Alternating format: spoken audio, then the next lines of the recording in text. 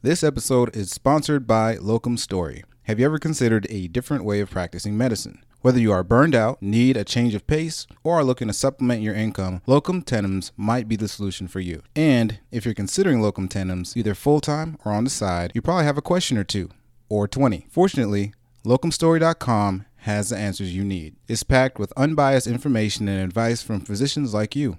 Locumstory.com has nothing to sell. It's simply a resource for information. You'll find super handy tools that let you see locums trends from your specialty, compare different locums agencies, and there's even a quiz to help you decide if locums is right for you. Locumstory.com has answers to basic questions like what is locum tenens, to more complex questions about pay ranges, taxes, licensing, and many others. The Locum Story blog also features content and perspectives from actual locums physicians who have first-hand locums experience. Locumstory.com is a perfect place to start if you want to learn more about locums. Hello, everybody, and welcome back to yet another episode of the Nailed It Ortho podcast. My name is Dr. Cole.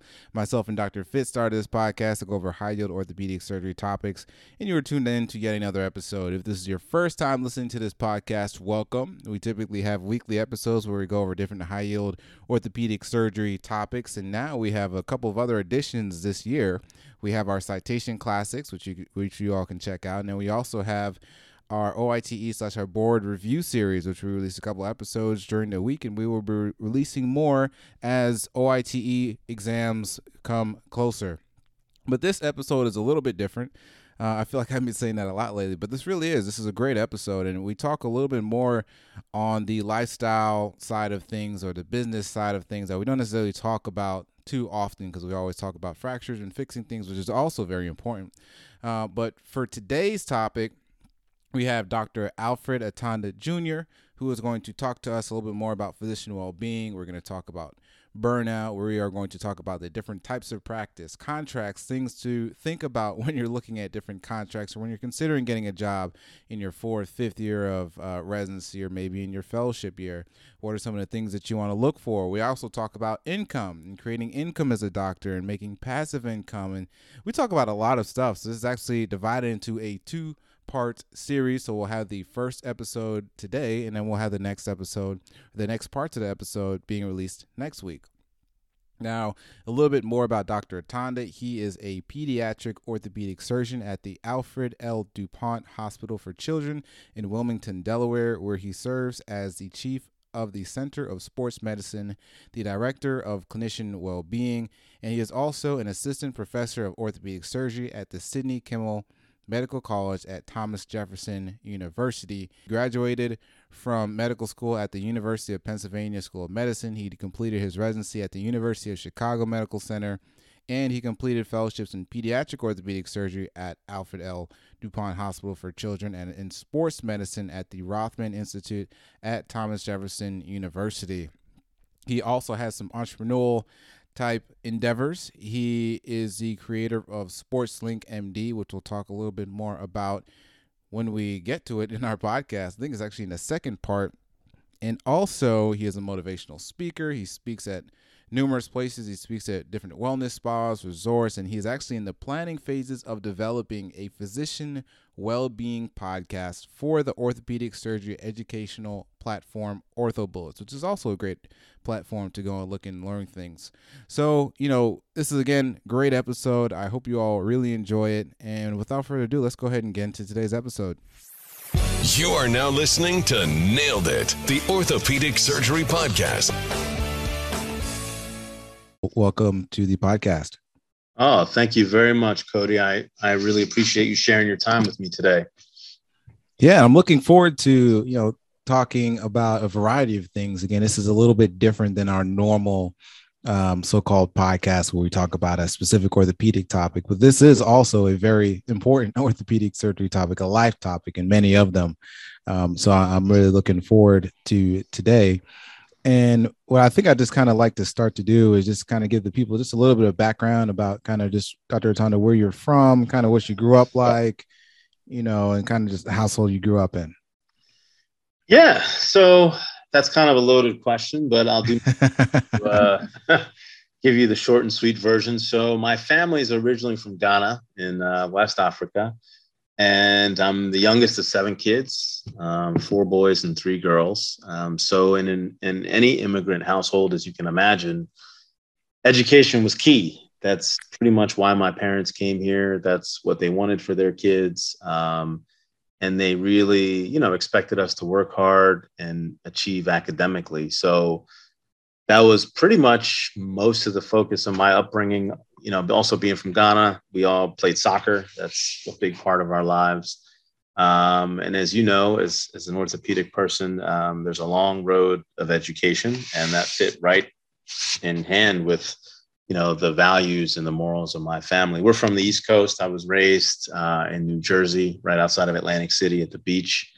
And I did my schooling here on the East Coast and did my ortho residency at University of Chicago, and then a couple fellowships back in the East Coast. And now I am the director of sports medicine at DuPont Children's Hospital in Wilmington, also where I serve as the director of clinician well-being, which is basically like a well-being officer, but it's specifically for the physicians.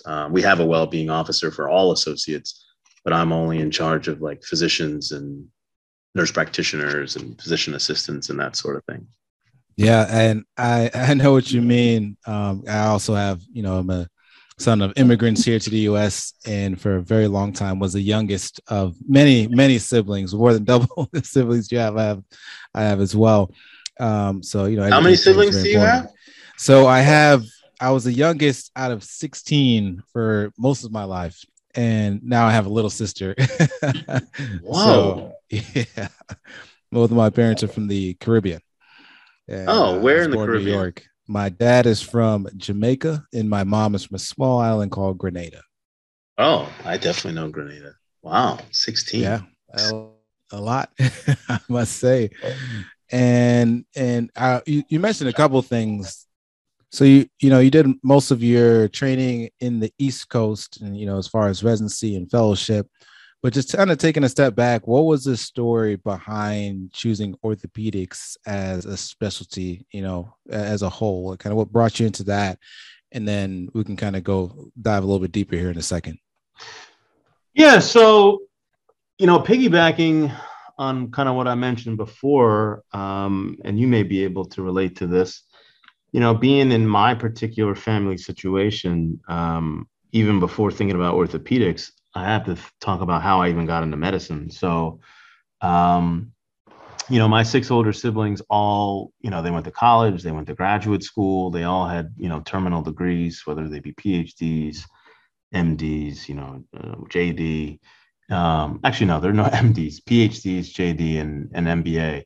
I'm the first physician, but, growing up, I really just wanted to belong in my family. I did not want to do anything that rocked the boat or stray too off course. And, my parents had worked hard and sacrificed a lot for me to have the little that I had. And I really wanted them to be proud of me, to be quite honest. And that was always a very, very big thing. Even to this day, I'm 43 years old, but, I'm still the baby and they still call me Junior. Right. Yeah. So I still want their approval, and it means a lot to me. So I knew as a kid who was into science and, I always liked learning and, just being very academically rigorous. It just was a no-brainer that becoming a physician would have kind of fit very well for me and what I wanted for myself. And that's kind of why I went into medicine, just because I always liked the human body and science and wanted to push myself academically. And then once I got to medical school, I really always gravitated towards procedures. I always loved working with my hands. I was always very kind of neurotic and task oriented as a pre-med and medical student. So surgery just lent itself very, very well to just the way my brain worked and the way I learned and the way I performed. And to be honest, when I was a senior in high school, I had watched a video about an orthopedic surgeon who went down to actually somewhere in the Caribbean. I think it was Haiti. And he was doing like relief work. And I didn't know it at the time, but now I know he was doing corrective osteotomies. I think the kids had Blount's disease, and he was putting on Alicerol frames. And I was a 17-year-old high school senior in my anatomy class, and I saw this video, and I was just hooked because, he had saws and hammers and chisels and mallets and all sorts of stuff, screws. And at that point, even before I went even to college, I was like, wow, being an orthopedic surgeon could be pretty cool. So once I kind of settled on medicine and going to medical school, I always had that in the back of my mind. And then when I actually went through the rotations, like I said before, surgery just always called out to me and reached out to me. And I don't know, it was kind of a no-brainer to do orthopedics, just given my early love that I had seen in anatomy class with that video, given my propensity to like science, given my, love of working with my hands and tools. It all just kind of gelled together and made a whole lot of sense for me to go into orthopedics. And from seeing, this video of these Listerov frames being put on, on these patients in Haiti to, now doing kind of pediatrics / sports, what made you, I guess, what was the story behind choosing those specialties out of all of the different, specialties there are within orthopedics? Yeah. To be quite frank, when I went into residency, I didn't really know what specific field I wanted to do. I always kind of thought about sports because, I come from a big soccer family and I'd always played sports. But what really did it for me was when I was a second year, my first rotation was foot and ankle. And I remember, as a two, it's kind of a big shock to your system that, that July 1st summer of being a two and just kind of acclimating to real orthopedic residency. I had a really tough time. I felt overwhelmed. I felt kind of out of place. I felt like I wasn't doing a good job. All the things that us physicians, specifically trainees, feel and experience. And I just remember it not being a very pleasant experience because I just kind of felt like a fish out of water. And it took me a couple of months to get used to things and get used to the hierarchy of our department and our attendings and our chiefs. And then when I finished that rotation and I settled and I did peds next, I started that in October of my 2-year. And I just gelled very well with my chief and my attending at the time. And also I was just used to the flow of taking call and presenting a conference and just all the stuff that goes along with being a two. So I don't even know so much if it's actually pediatric orthopedic surgery that did it for me, or just the fact that was like the first time in my residency in a year and a quarter or whatever that I like felt really good and just felt really comfortable.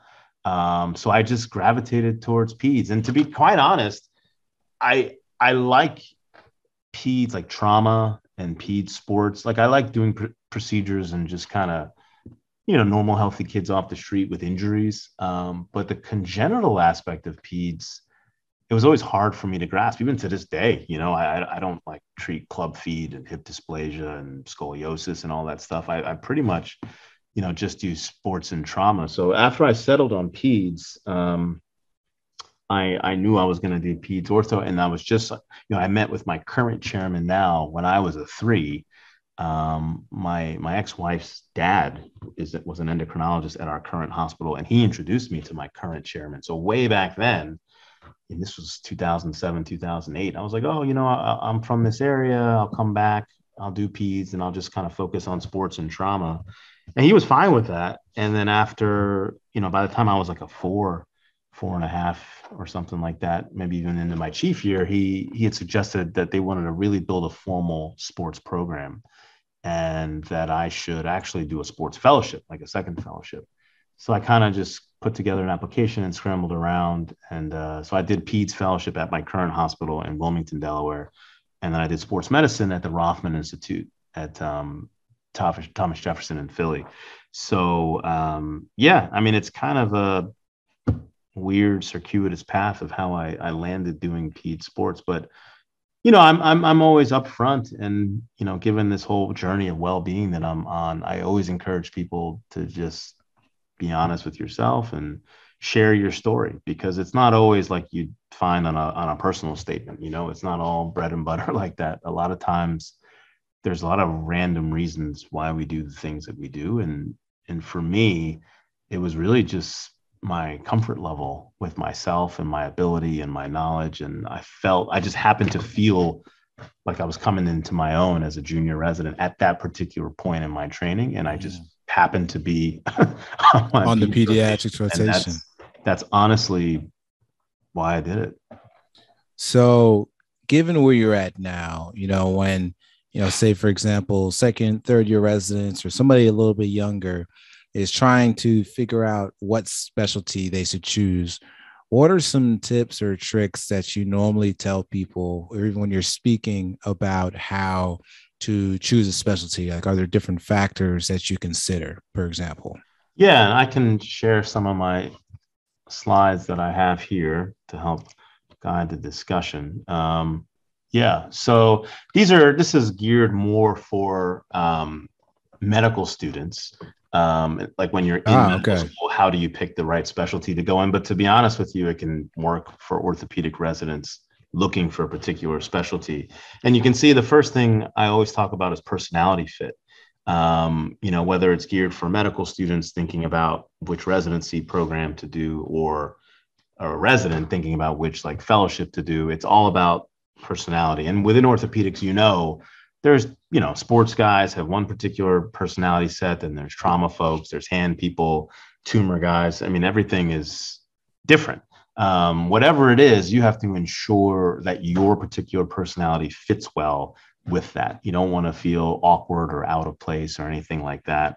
You have to think about the specialty content itself. So, you know, like I said, pediatric orthopedics in itself is a very congenital specialty. There's a lot of congenital problems, and that didn't necessarily resonate with me. But the sports aspect and the trauma aspect of pediatrics resonated very well with me. So it wouldn't have worked well to just do general peds orthopedics, not for me. But I was able to, you know, be open and honest with myself about what I liked, and then found like a niche within peds, you know, peds sports that worked well. So whatever it may be, you have to ensure that the content itself is something that you're going to be able to gravitate towards, you're going to be able to immerse yourself in. And you have to really think that it's interesting. Role model influence. This is also key. You have to really be able to find people within that specialty that you want to be like. You know, when you think about looking towards people in a specialty, if you see them and they're in their 40s, 50s, 60s, and you can see them yourself being like that, or treating the kind of patients that they treat, or doing the kind of research that they do, I think that goes a long way, because you have to want to be like the people that are in the field, and they have to be role models that you want to have for yourself. Work-life balance is key.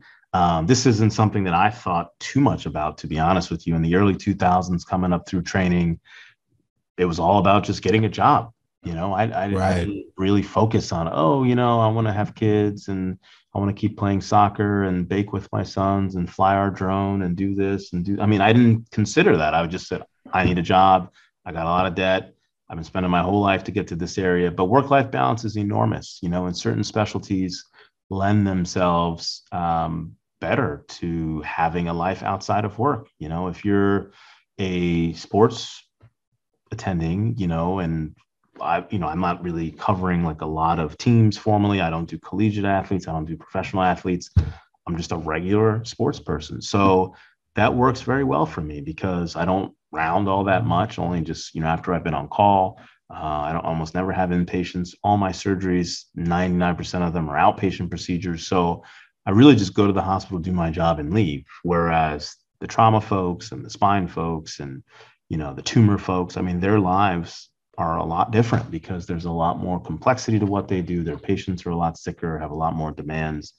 And that's something that you need to consider, you know, depending on if and how large of a family you want, or if you're going to get married or what have you. These are very, very important things. And, you know, like I said, when I was coming up, it wasn't even on the radar. It was like, you find your specialty, you find your job, and just hope that you have a regular life. But now I think you should definitely keep that in consideration. Fellowship training options. So again, this is kind of geared towards med students who are thinking about a specialty in general, but also for a resident. Obviously, if you're in a particular field, you have to make sure, if you want to get subspecialty fellowship training, that they have fellowship options out there. Obviously, for most of what we do in orthopedics, pretty much there's lots and lots of fellowships in all facets of orthopedics. There's probably a lot of like sports fellowships and joints fellowships and spine fellowships compared to like tumor fellowships, let's say, or neuromuscular fellowships. So, some of them are going to have a lot more opportunities and variety than others. But you definitely want to consider that. And we also talk about future family plans. This kind of goes into work-life balance, specifically for our young female trainees, whether they be medical students, whether they be residents. Females unfortunately do tend to bear the brunt of a lot of childcare and family planning and things like that. So I always talk to our female colleagues to keep that in mind, because certain types of jobs, certain practices, certain specialties are a little bit more family friendly than others. And then lastly, income expectations. So depending on how much debt you have or what kind of lifestyle you have or want to have, certain specialties in certain fields are going to make a little bit more. So for your medical students out there that may be listening in, thinking about orthopedics or maybe considering other surgical fields, orthopedics tends to be compensated very well, fortunately for us. And for the residents who are already in the field, there's lots of different types of specialties. Obviously, most of them pay pretty well. But spine and joints and other things, sports tend to be a little bit more reimbursed than some of the other ones. But it's always something to keep in the back of your mind. And a lot of times talking about money and income can be thought of as taboo. It's kind of an unspoken topic, but it's real and it impacts people's lives. And, when you're out of training and you're practicing, money is going to be something that you think about a lot because you have to make it, you have to spend it, you have to invest it, you have to do all kinds of stuff. So I definitely urge people to think about that. Yeah. And just looking at, or just listening to you talk and looking at this list, and, I just recently mentioned a sports fellowship, and a lot of these are definitely true, especially like the role model influences. Looking at our program director, our program chairman, and some of the people in our staff. I'm like, yeah, I want to be like them when I finish. I kind of like their work-life balance.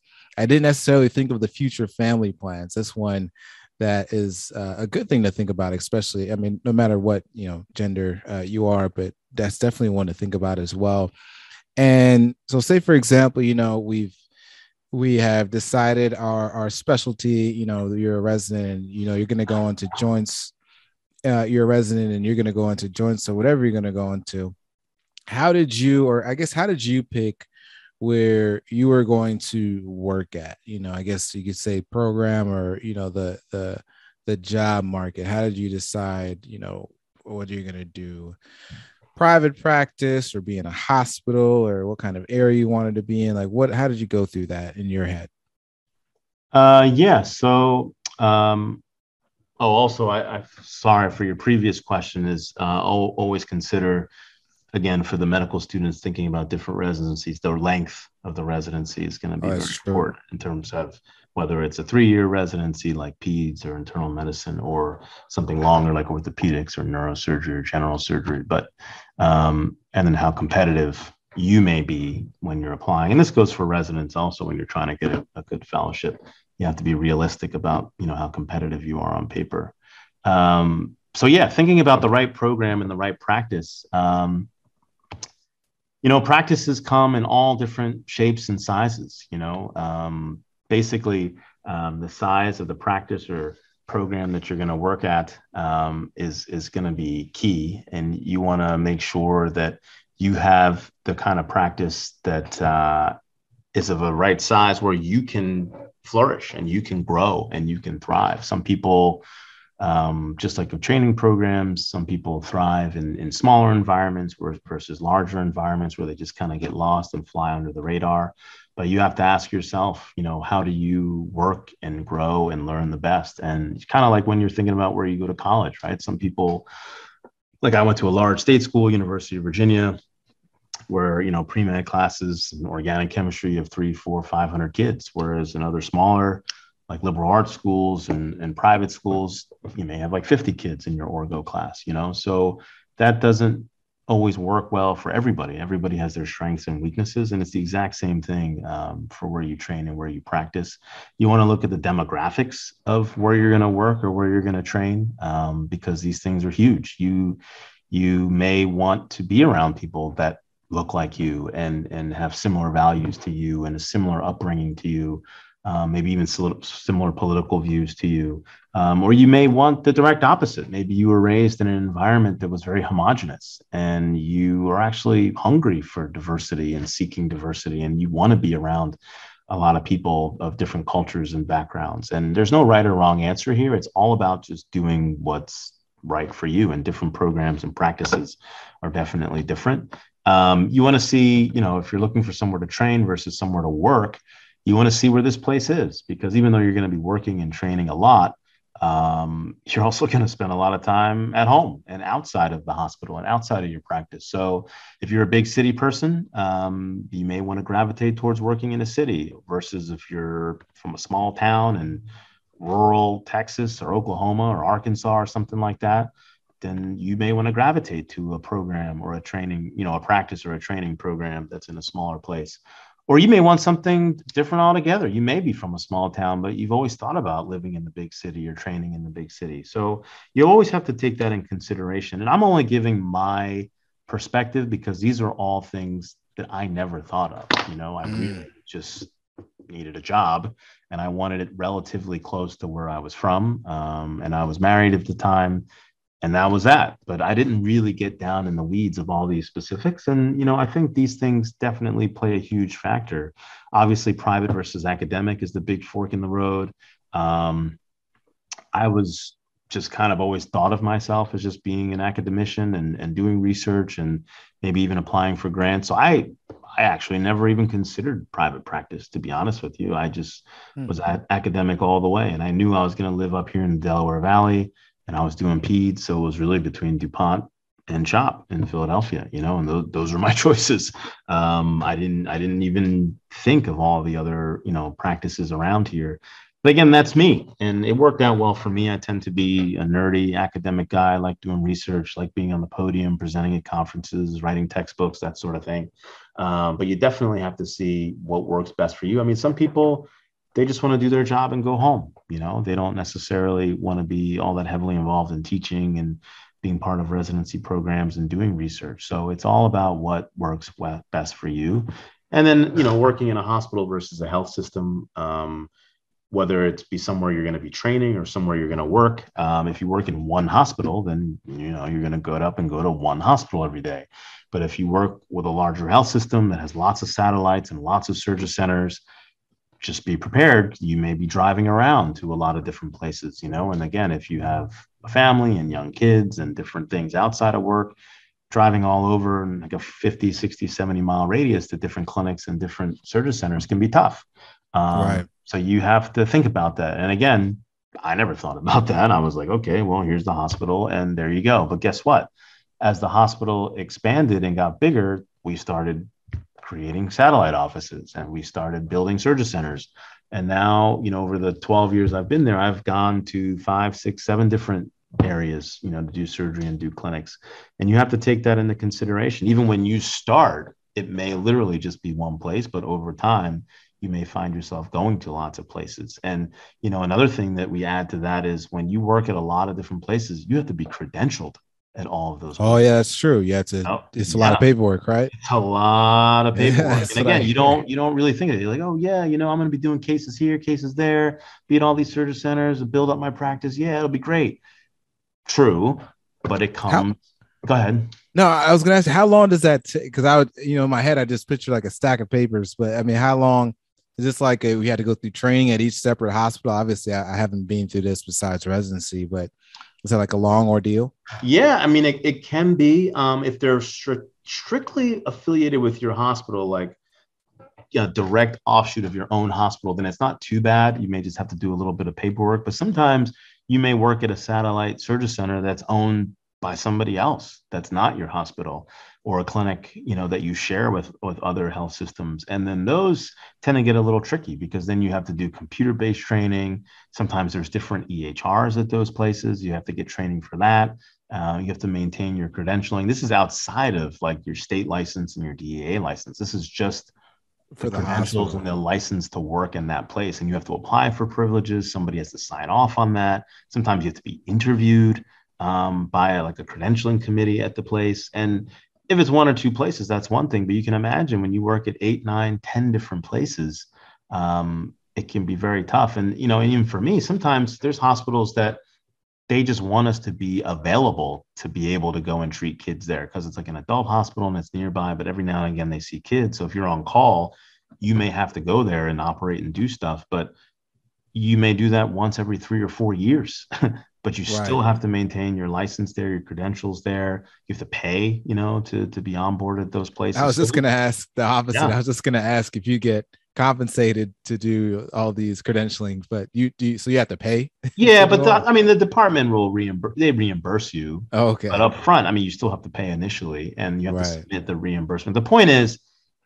it's not as easy as it looks to work at a lot of different places, and it does have benefits in terms of growing your practice and getting your name out there 100%. But the one thing that, I try to teach everybody as I do well-being discussions is that everything comes at a cost. This is America. There are no free lunches. So if you're going to be the person and you have this new practice and you're the only show in town and you're doing all this stuff and covering teams and you're all over the place, there's work that has to be done, usually by you. You may have staff support and administrative help, but a lot of it is paperwork that you just need to do. And I'm not saying this to discourage anybody. I'm just saying you should just be aware. You should know. That's what comes with the territory. And that's like the biggest take home message from me and all of the well-being work that I've done is we are not adequately prepared to live our lives as orthopedic surgeons. We are prepared to make hospitals money. We are prepared to see patients and to do surgeries. And we are thoroughly prepared and well-trained to do that. But there is an enormous amount of stuff that goes along with that you just have to kind of fend for yourself.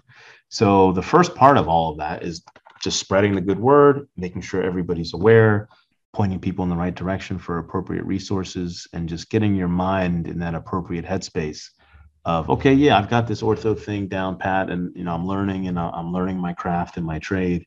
But I have a few neurons in my brain thinking about all of those other things that they'll hit you someday. And it's usually all at once when you start your practice as a new surgeon. So we're just trying to do the good work to make it not so shocking as to when a lot of the trainees and young docs get to where they need to be.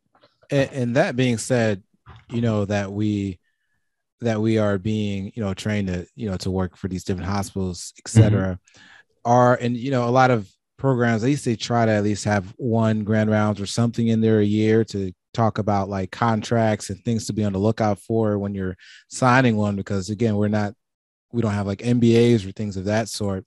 Right. So from your experience, when you're looking at the contract side of things, and this is probably more geared towards our residents or fellows, what are some of the things that we should know for? We've had a couple podcasts before. We've kind of brushed or talked about some certain topics, but what are the things that we should know for on the contracts, like contracts 101, for residents? Yeah. So contract negotiation is something that I absolutely positively never did when I started my job. I had trained, for 15 years after high school, had amassed debt. I had one child. I was married at the time, and I needed to work. And my chairman could have put anything in front of me, and I would have signed it. Our hospital is a bit loose in terms of contract. I think my contract was like a page long. I read it in like 3 minutes. I signed it and I gave it back. I wouldn't recommend that now, specifically Right. if you're going the private practice route too. There's a lot of nuances. So first and foremost, I would always lean on somebody who is smarter in legalese and legal jargon than you are and have their thoughts and input. It can be expensive, a couple $100 to hire a lawyer to read through it, but it's a very, very good investment just so they can be an objective person and bounce ideas off of you and you off of them to figure out to make sure everything is up to snuff and it's in your best interest. You definitely want to think about the scope of work. When I signed up, I was like, well, I'll see patients and I'll do surgery. That was it. It wasn't even delineated. But you want to know, like, how many days a week are you going to be doing surgery? How many days a week are you going to be doing clinic? Where are you going to be doing clinic? How much of it? And because once you're already in your practice, and the thing about contracts is that it's hard to negotiate things once you've already started working. So you want to get everything in that contract up front. So scope of work is obviously huge. You want to know what you're doing. Pay is big. It's not the end all be all, but believe it or not, specifically with a lot of the well-being work we do, but it's something that people talk about. So you want to make sure that you are being paid however much you think you deserve. Signing bonus, this is key because there's a big difference between a signing bonus and an advance. And when I started my practice, I assumed I was getting a signing bonus because they gave you a certain amount of money up front when you signed, and then they gave you a certain amount of money when you started. But now looking back, that was more of an advance because a bonus is what that is, right? If you're granted, $100,000 and you get a bonus, then you get $110,000 or whatever your signing bonus is. What happened to me was that amount of money that I received was taken from my salary. So it was it was just a salary that I was, granted you a little early. And they gave me some of it before I started my job. And I didn't realize that. I was like, I got a job. I got a signing bonus, let's go out and celebrate. But in actuality, it was just it's the same money. So you just want to make sure that it's not in advance. And real quick on that, how I've heard some people getting their signing bonus like, a year early before they start their job, or, their job will say they might pay some money on their like student loans or things of that sort. Is that typically like that's normal, to get this like a year in advance and things of that sort? Yeah. I mean, there's all sorts of things because once you accept that bonus, then you're kind of locked in, like you can't really, especially if they give it so far in advance. A lot of practices do that to keep you on the hook. Because if you just sign a contract and just sign it, but you never like work or get any money, you can actually back out of it. Okay. Whereas if they give you money up front, which entices young people who don't have money, then they've kind of locked you in. Because if you don't work for them, then you have to give all that money back. So it just keeps you kind of reeling you in a little bit. So anywhere between a couple months before up to a year, I've heard. Mine was like 2 or 3 months before I started. And then I got the rest when I started. But it's something that they do basically to lock people in, to get them interested, to entice them to want to sign. When we talk about moonlighting, this is also key, especially with people doing a lot of locums work. I do a lot of, not necessarily locums, but I do a lot of side hustle consulting stuff on the side on my own time. And you want to make sure that your company, your practice, whoever is okay with that. You want to make sure that they don't have any problems against that. You want to make sure they don't prevent you from doing that. Luckily for me, there was nothing like that put into my contract. So I'm free to do it as long as I disclose it and, tell my chair and the compliance office. But sometimes people are unable to do that. So you want to make sure if it's something that you think you may want to do to get some supplemental income, that you get that written in and make it delineated as to what you're going to be doing. Like I don't operate on people on the side, but I do second opinion work. I do provider to provider consultations. I do telemedicine consulting and different things. So if they do say you can't moonlight, then you want to make sure they spell it out specifically what you can and can't do. Okay. Same with a non-compete clause. A lot of practices have these. For me personally, our hospital is probably about 50 miles away from CHOP. So if my hospital said I can't work within, a 50 or 60 mile radius, then CHOP is the only other place. I'd have to go 120 something miles away to Baltimore to go to Hopkins. So, Right. You want to make sure that those non-compete clauses, you want to know the radius. And also is that from that radius of mileage? Is that from the main hospital? Is it from all the satellites? Because we have satellites that spread 30, 40, 50 miles from the hospital. So is it 50 miles from any type of Nemours DuPont establishment or just the main hospital? Because that'll be a big thing. Because if you go downstate in Delaware, we have, an ortho practice, it's 120 something miles away. So is it 50 miles from there, which would be 170 miles, which would take me, I don't even know where I would work. You might be in California somewhere. You know what? I'll be going down to West Virginia because Baltimore is within that radius. So these are all, I'm pretty lucky and fortunate. Looking back, I was very, very naive because I never asked about any of this stuff, but these are all real things. PTO is another big thing. We're surgeons. We're diehard. We push through anything. We don't want to show up talking about, how much time am I going to get off? But that's a real thing, especially if you have a family, significant other, partners, whatever, kids. You have to ensure what kind of time off you're going to have, and maybe an awkward discussion, but you have to know how many days a year you're going to have to yourself. What's a reasonable amount of time off? Are we talking 3 weeks? Like, is 4 weeks a year like the norm? Is 8 weeks? I would say anywhere between 4 and 8 weeks is standard. Okay. Probably closer to 4-ish, 6 weeks. Luckily for us in academic centers, you have academic days and allowances also, which a lot of people roll that into vacation, right? You go away. We just had our big meeting. Peds Ortho meeting was in Vancouver last week. I know a lot of people took their families out there. It's far, and, you present for a day or two and you hang out with your family for a day or two. So you can kind of get some of that into there, but you definitely want to know what kind of time off. And I would say reasonable is about 4 to 6 weeks. I know less than 4. I mean, less than 4 is tough, but right. That's what most places are at. Maternity and paternity leave. This is huge. One thing to understand that, at least for me personally. So when I had my first son, I was a fellow. And when you're a fellow, all you have to do is really just check in with your co-fellows to make sure everything is covered and everything is done.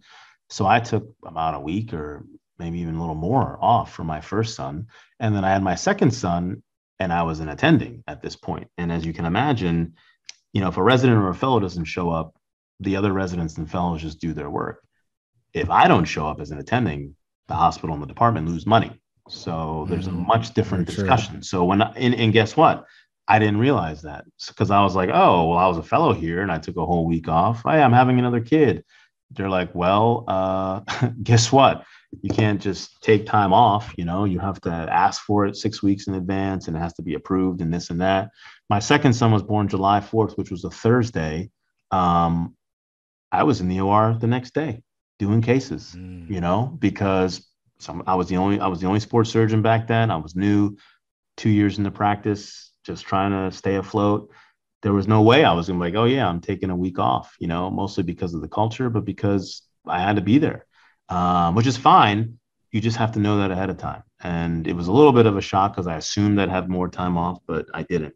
So definitely, even for the guys out there, get that parental leave ironed out. Obviously for the females, that's a little bit more standard to have several weeks off. But again, you want to get that ironed out as to how much time you're going to have.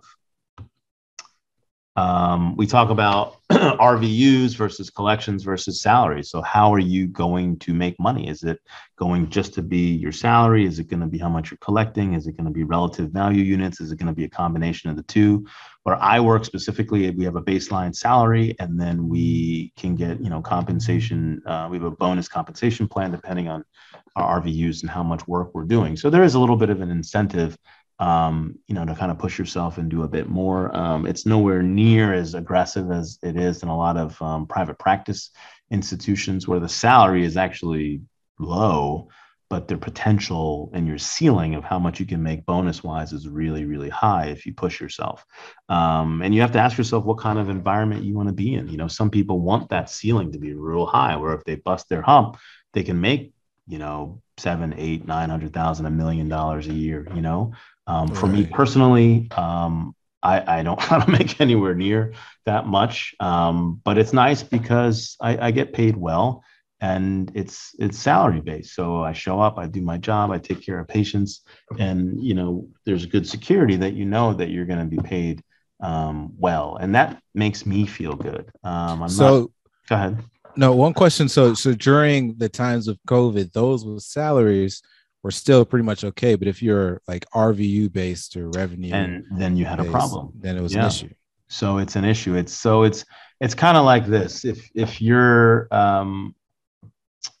you know, I don't know how to put it. So it's kind of like looking at a jet ski versus a cruise ship. So a cruise ship is kind of like getting paid salary. It's stable, it's solid, it's dependable, it can weather any storm.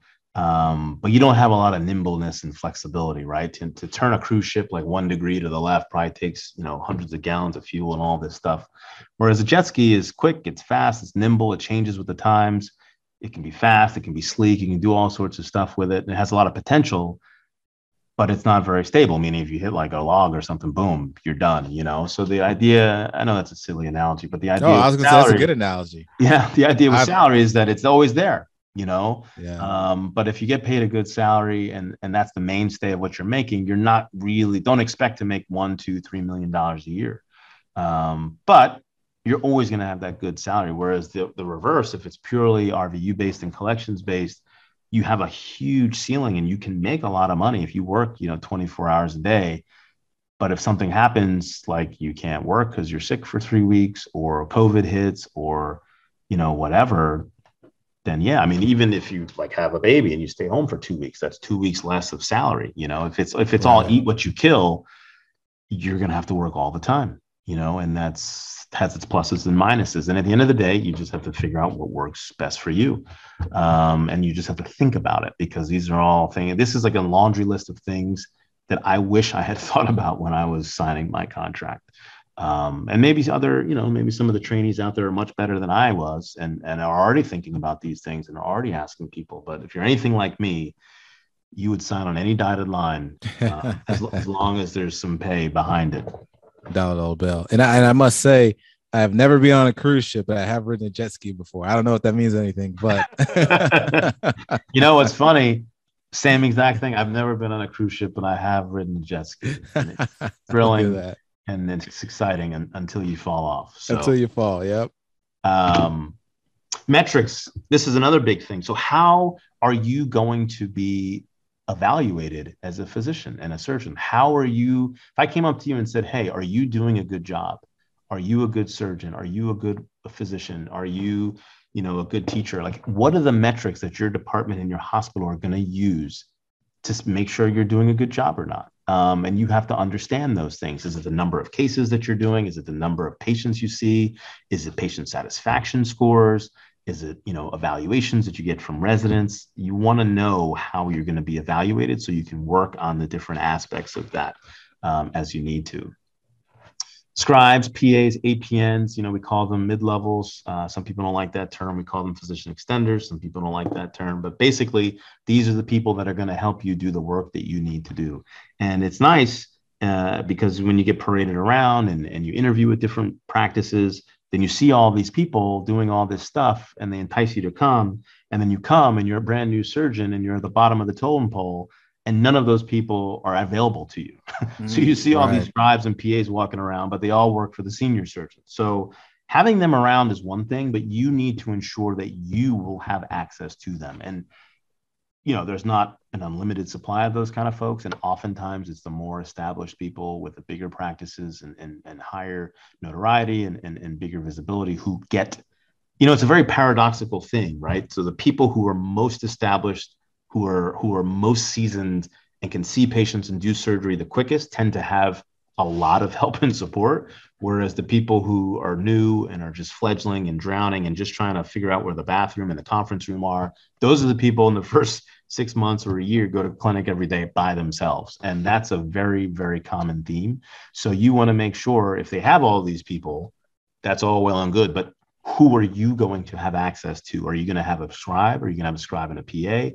Are you going to have a scribe and a PA and a resident? Are you going to have them every day, or is it just one day a week or once a month? That all needs to be delineated. And that's what I add residents and fellows to. You go to these programs that have, all these residents and fellows floating around, and then you show up in your job, and then they don't work with you because there's not enough of them, and the senior people get them. And I can attest to that firsthand. I remember, being brand new, and some days there just wasn't anybody with me, and you just, and you're still new, you're still trying to learn orthopedics, still trying to learn practice. So those are the kind of things that you definitely want to ask ahead of time. Research is key. Are you going to be able to do it? Are you going to be expected to do it? Are you going to have protected time to do it? Are you going to have time and funds and resources to go present your research? A lot of places you can only go to meetings if you actually have something to present there. You may not have something to present, but you still want to go and learn and network and meet people.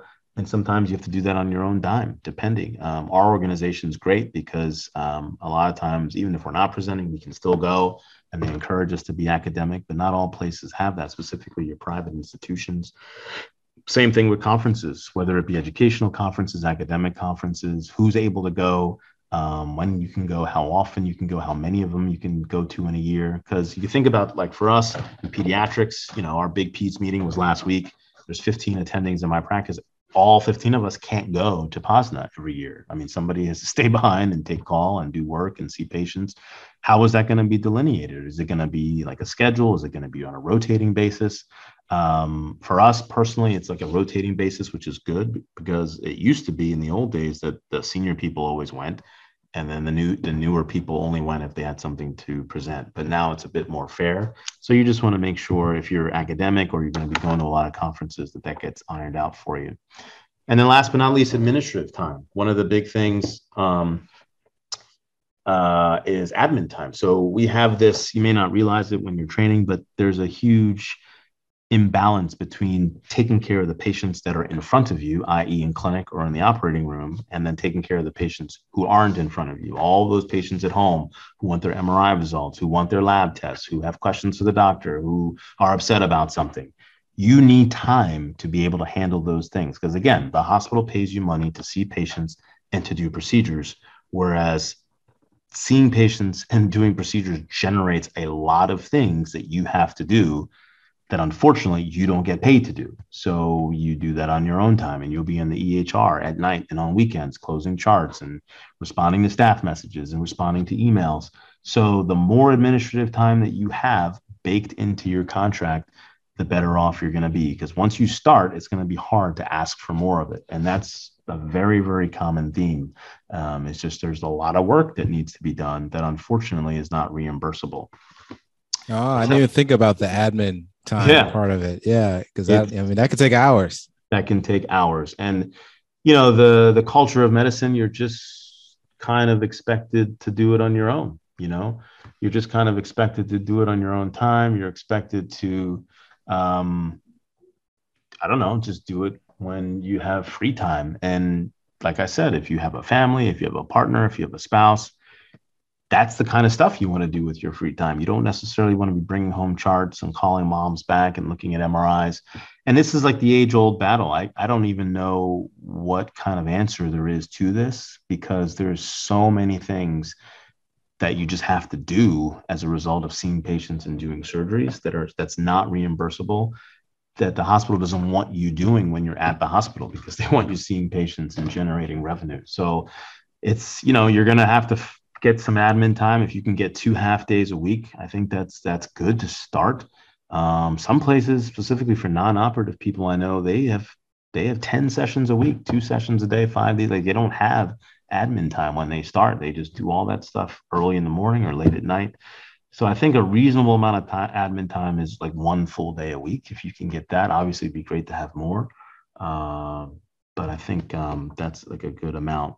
I hope you all are enjoying this episode so far. Stay tuned for part 2 to be released next week in exactly 1 week.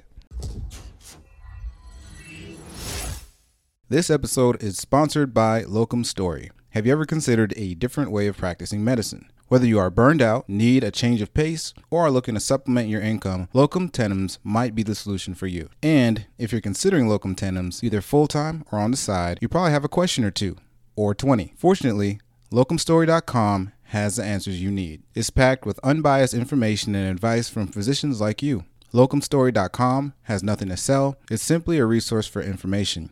You'll find super handy tools that let you see locums trends from your specialty, compare different locums agencies, and there's even a quiz to help you decide if locums is right for you. Locumstory.com has answers to basic questions like what is locum tenens, to more complex questions about pay ranges, taxes, licensing, and many others. The Locum Story blog also features content and perspectives from actual locums physicians who have first-hand locums experience. Locumstory.com is a perfect place to start if you want to learn more about locums.